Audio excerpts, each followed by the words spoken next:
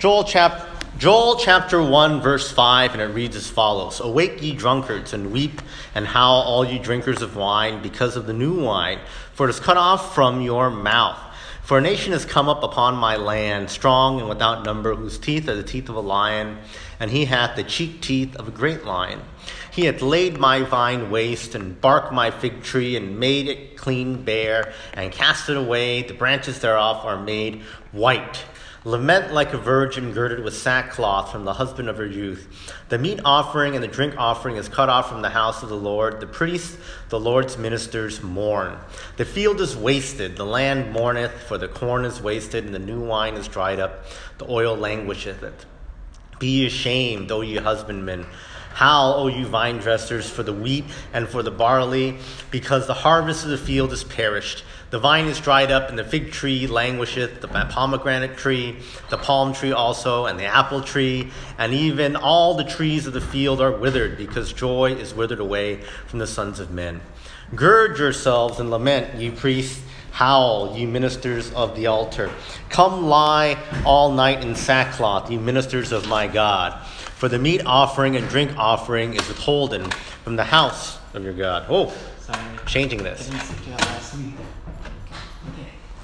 Let's pray. Dear God, thank you for giving us your word, the Bible, that we have it to learn from, to study, to make it part of our lives. Lord, be with me now. Give me the power to speak your word, to share your word with this congregation. Be with all the other Sunday school right now as they hear your word and accept the power of your word. We pray these things in Jesus' name. Amen. So we continue now with our study of the book of Joel. Last time we did our introduction about this prophet and that this book that he wrote, right? What was it about? Who was he? Why did he write this? That kind of basic information is what we started off with when we began our study here. If you remember, Joel is someone that we don't know very much about. It doesn't say in the Bible when he lived or, any facts about him, like what he did or any other kind of information. It's pretty bare bones. We don't know all the who, what, when, where, why of Joel. And part of it might be intentional. We studied last time when we looked at verses 1 to 4, we saw that God said that this message was not just for the Israel of the day, but it's for their children and their children's children, right? So maybe part of not tying this story and this message down to one date has to do with the fact that God wants this message to be everlasting, continuing. That's applicable to the people in Joel's time, and it's applicable to us today. It's not just confined to one area, one time. Also, when I talked about Joel, we talked about what is the big theme. This is what I'm big on, right? I try to give you the one word or one sentence summary of each book we study, right? And for Joel, the one sentence summary of what this is about, meaning if you learn nothing else and you ignore all the other lessons we have on this book and forget everything, remember this. Joel, the prophet, talks about this. He talks about how God is sovereign. God's in control. God is all-powerful. God is sovereign. It's even expressed in his name. The name Joel, Joel. What does that mean translated? Roughly translated, it means Jehovah is Lord. Jehovah is Lord. That's right, consistent with what he talks about in this book, is it not? That God is sovereign. God is sovereign. So if you learn nothing else, know that as we study this book, all 3 chapters here, the repeated thing that we're going to say over and over again is that this shows how God is sovereign. And it starts off right from the start in verses 1 to 4, talking about an illustration of how God shows his power, about how powerful he is, how we often forget how powerful he is, right? And that was the example through this invasion of locusts. We saw in verse number 4. Verse number 4 talks about all these different kind of insects, right? It talks about the palmer worm, the locust, the cankerworm, the caterpillar. And last time we looked at it in detail, and I explained to you how actually all those are the same thing, right? Locusts are just like, as you guys know about probably from your elementary school, like butterflies and moths, right? Like, they don't start off as just like a butterfly, right? They start off as a little, like, caterpillar, right? And they grow and they change and they metamorphosize and eventually they turn into a butterfly, right? Locusts are the same way. Locusts, they start off as these smaller worms, right? The palmer worm, right? The worm that can only lick, right? The cankerworm, right? The ones that gnaw, the caterpillar, the ones that eat, and of course, the locust, the thing that swarms, right? And so last time we talked about how this coming disaster was coming. And this is a real disaster. I mean, we don't think about it as much nowadays. Nowadays, because of advanced, pesticides and stuff like that, the fear of locust invasion isn't as big a deal. But I mentioned last time that there was such a thing as recent as 100 years ago, right? And 100 years ago, and around Syria, I think, there's a huge, locust plague, basically, right?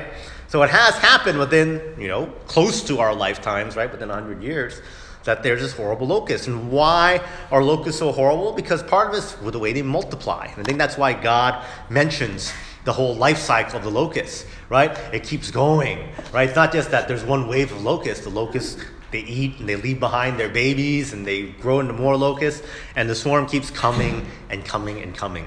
It's also very symbolic of what happened to Israel, right? Israel, they had the problems. It didn't stop after Joel's time. In fact, it continues, right? It remultiplies. The babies grow up and swarm again, right? And so it is that the message of Joel back in, whatever it was, 800 BC, 700 BC or whatever, continued to repeat for God's people even till today, right? It's a never-ending cycle, right? The worms keep on growing. And likewise, it keeps on going on in our lives here. So what do we have to say about this locust invasion?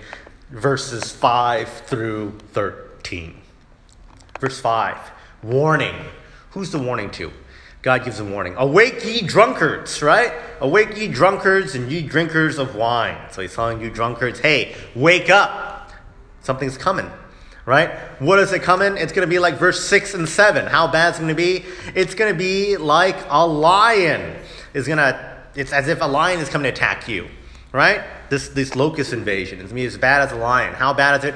Verse 7, it talks about the destruction that's to come to these trees, right? Like the fig tree. It's going to be laid waste, right? It's going to be laid down to bark even. That's how much these locusts will eat down, right? The branches will be made white.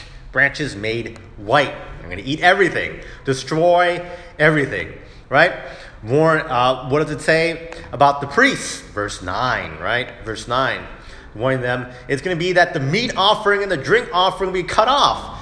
There'll be no food left. There'll be no food left, not even for any offerings or anything. Why is that? Verse 10. The field is wasted. The field is wasted. And the land mourneth. The corn is wasted, right? All this stuff is wasted. And it's what locusts do, right? They eat everything. They destroy everything. Next person that gets called out in verse 11. Ye husbandmen, farmers, right? Ye husbandmen, howl. Why is that? The wheat and the barley, the harvest of the field is perished. Verse 12. The vine is dried up. And then there's a list of all these trees that are withered.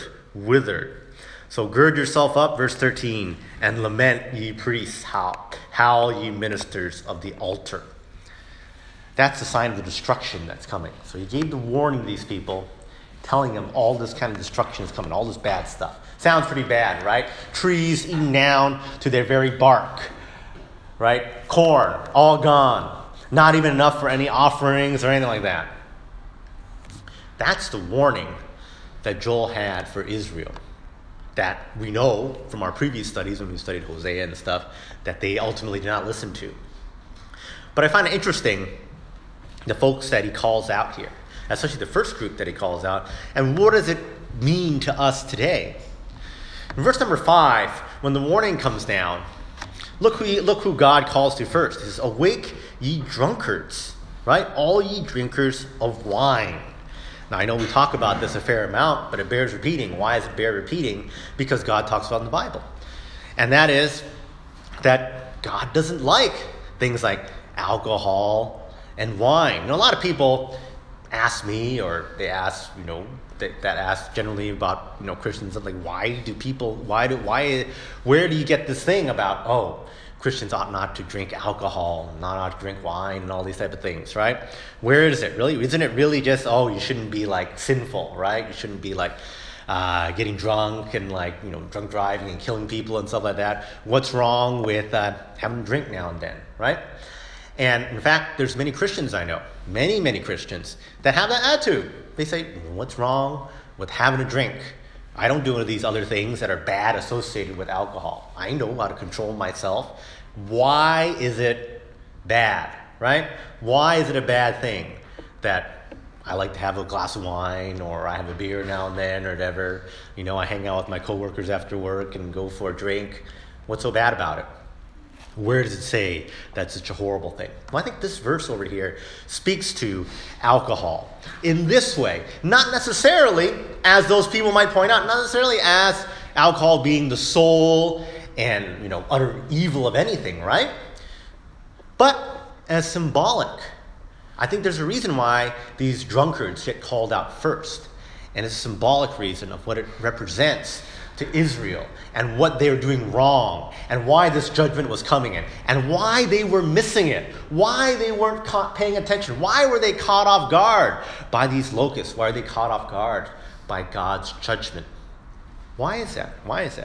It's because they were, in the most literal sense, it's because they were drunk, right? That's what it says here in the Bible, right? That, you guys know that when you're drunk, you're not paying attention, your mind is impaired, right? But I think the alcohol represents something more symbolic. And I think it represents something symbolic for us today.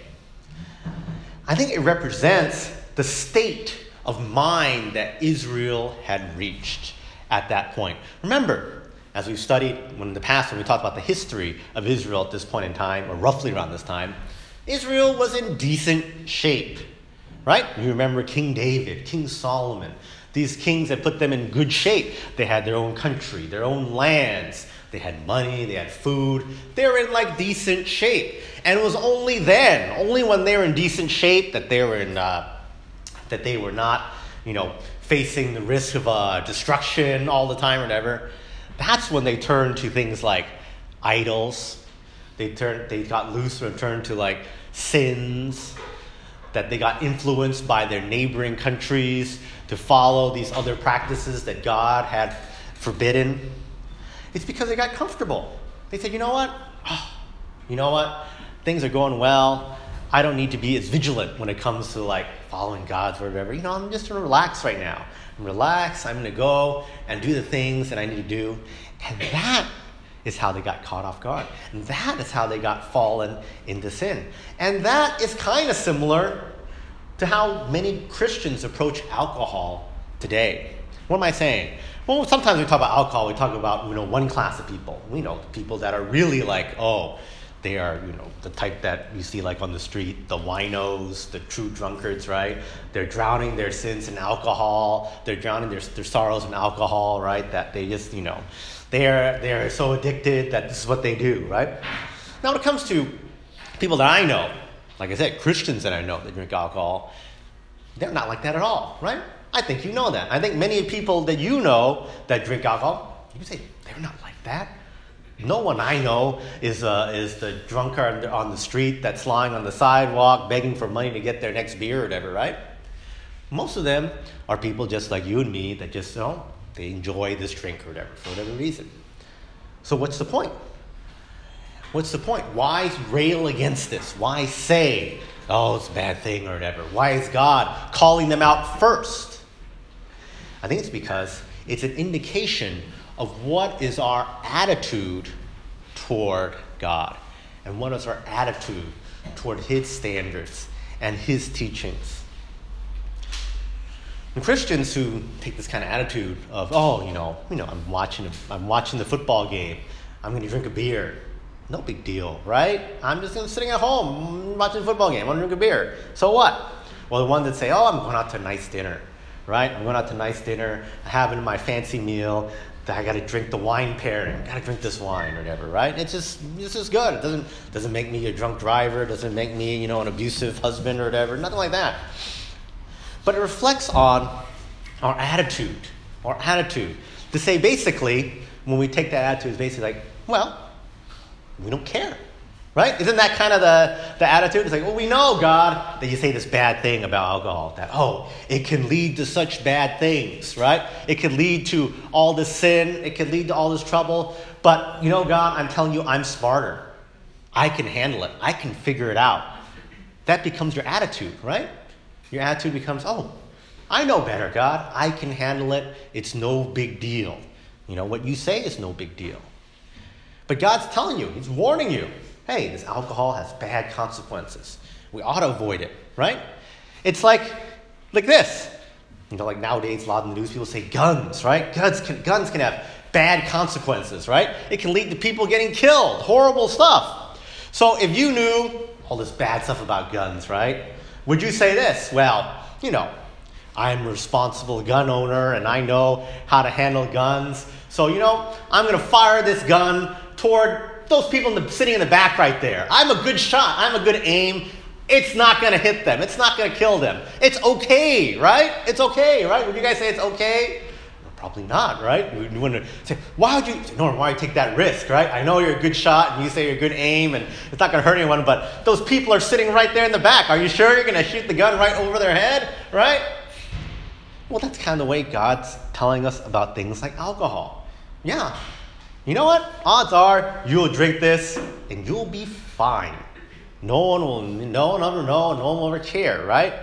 But you're setting yourself up for that kind of possibility. You're setting yourself with such a careless attitude. And that attitude expands into our whole Christian lives. When we have that thought that, God, I know you're warning, but I can handle it. I know better. I can figure it out. That comes and pervades all of our thinking. And if you think about it, and you think about those people those Christians even, that drink alcohol, you see that reflect in their lives. Now, I haven't done scientific studies. I don't have statistics, but I can tell you what I observe from watching people, right? I watch people. I know Christians that they drink alcohol, and they think it's fine, all that stuff. I observe this about them, and I compare them to people that take the strong stand, that say, I will never drink alcohol, right? I don't want to take that chance. I don't take that risk of going against God. Which are the Christians that take the attitude of, hey, I got to go and soul win as much as possible. I got to go read my Bible as much as possible. I got to pray as much as possible. I got to go church and fellowship as much as possible. I don't think it's a surprise to say that those people that have dedicated themselves to say, hey, I'm not even going to risk taking any alcohol, are the ones that are also going to say, I'm not going to risk missing reading my Bible, and missing praying to God and worshiping God on Sundays. And that's reflective of the way they live their lives. On the flip side, I observe this about the people that say, a little bit of alcohol is okay. They'll also say that, it's okay if I miss reading my Bible for one day or 1 week. I'll catch up later, right? They're making their own rules now, right? They're doing their own thing. I think it's okay. I forgot to pray. No big deal. It's only just one thing. Nothing bad happened, right? That's true. You cannot pray for one day and nothing bad will happen to you. Just like you can drink one alcohol and nothing bad will happen to you.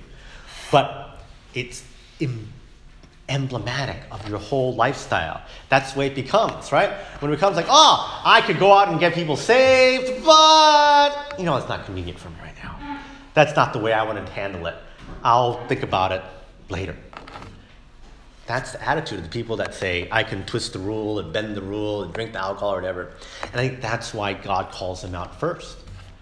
Because that's kind of what happened to Israel. They got comfortable. They got relaxed. Things are going well in our country. God's blessing us. We can relax now. We can do whatever. We can hang out with these idol worshipers. We can drink this alcohol. We can do this, that, and the other thing. Whatever we want to do. It's sometimes when we're the most comfortable that we get the most tempted to slip out of our good habits, right? And I myself am no exception to this. I observe this in my own life. When is it that I seem to fall mostly away from God, right? And not keep up with the things that I ought to be doing? Believe it or not, it's actually when I'm on vacation, right? When I'm on vacation, oh, you figure that should be your happy time. You should be praising God. Oh, you're on vacation, you're going traveling, seeing the world, right? Doing this and the other thing, going to fun places.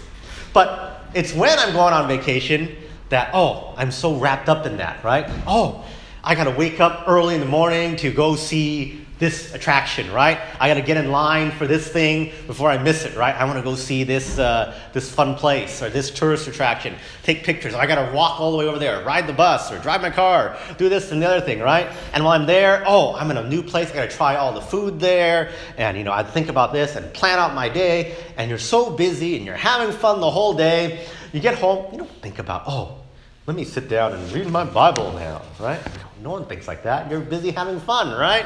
Or let me think about, I'm going to take some time to pray and praise God for everything. No, that's when me personally, that's when I forget. When I get wrapped up in going off and having fun and doing all these great things. So it is in our own lives too. The more God blesses us, it seems, sometimes the more we forget him. And that's why we need this reminder. The reminder that Joel's giving here. That let's not forget that God is sovereign. Why are you having such a good time? Why are you so blessed? Because of God. Isn't God in control? Doesn't God control everything? Doesn't he make sure that you have a great day and a happy time? Didn't he make sure that Israel had all this great blessing and riches and treasures in their country? In fact, Israel saw all these things. That's amazing. It's amazing. They witnessed miracles from God, literal miracles. Yet they could turn around a generation later and say, you know what, God, I don't think it's such a big deal. It's okay. You had your thing. I'm doing it my way now. It's okay. They lost their way. That's why he had to send Joel to remind them of the right thing. That's why he had to send the locusts to remind them, hey, look at these locusts. Is there anything you guys want to say about that? Is that a demonstration of God's power? A demonstration that everything that God blessed you with could be taken away just like that? A reminder that you can't be like the drunkard that's not keeping watch. You got to be alert, on your guard, always remembering, hey, this is God.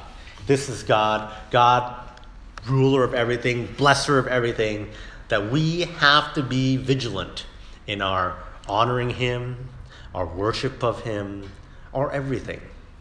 I think that's why he calls out these drunkards first, even before he calls out the husbandmen, right? The farmers. Obviously, they're affected by all this stuff, right? All their crops are about. Even before, he calls out the priests that supposedly were supposed to be teaching all these people, hey, worship God and do all this good stuff, right? Don't follow the idols. That's what they're supposed to be doing. Even before he calls out those people, first things first, calls out, awake ye drunkards, because it's the symbolism. The symbolism of the people that just did not care. It's okay. We'll drink the wine. We'll relax. And that's how they got, as it says in the Bible here, cut off. Cut off. We don't want to be cut off from God. Because remember, God has given us everything. He's given us all our blessings. He's given us salvation. He's given us everlasting life. We'll talk about so much in the second half with the resurrection, right? That Jesus Christ died on the cross to take away our sins so that you, me, everyone here, that when we die, we know we're going to heaven. How great is that? That by simply trusting Jesus Christ, by saying, Jesus, I believe you. I believe you died on the cross for my sins. Just by saying that, we all get that gift of heaven. How powerful is God? God is sovereign. He has the power to do all that. Take away sins. Give us everlasting life. Give us heaven. Do we turn our back on him? Do we say we know better? I hope not. We'll talk more about God's punishments and God's warnings next time, but we're out of time right now. Let's bow for a word of prayer. And while we're praying, let me ask you, have you accepted Jesus in your heart? God's given us so much blessings and so many great things. Maybe you haven't accepted Jesus in your heart yet, and God isn't sovereign in your life. Well, dear friend, if you want to have the gift of everlasting life, if you want to have a sovereign God in your life, I ask you to do this. Repeat this simple prayer in your heart right now. Let's pray. Dear God, please look in my heart. I know I've sinned. I know I've done wrong. And I know that I deserve a punishment for my sins. But God, right now, I want to trust in Jesus Christ. Jesus Christ, your Son who died on the cross. Jesus Christ, your Son who was resurrected. I want to trust in him to take away all my sins. Take my sins and place them on Jesus. I want Jesus to save me from all of my sins. And I thank you for this gift, God. And I also pray this, dear God, thank you for your word in Joel, a reminder of your sovereignty, about how you know better than all of us. You know, when we think in our own minds, just like those drunkards of times past, just like people today, even Christians that drink alcohol today, think that we can figure it out better and we know better and control ourselves better. No. We want to follow your word and your guidance and your leadership. Help us. Help us be in your word, to know your word, and to live your word. We pray all these things in Jesus' name. Amen.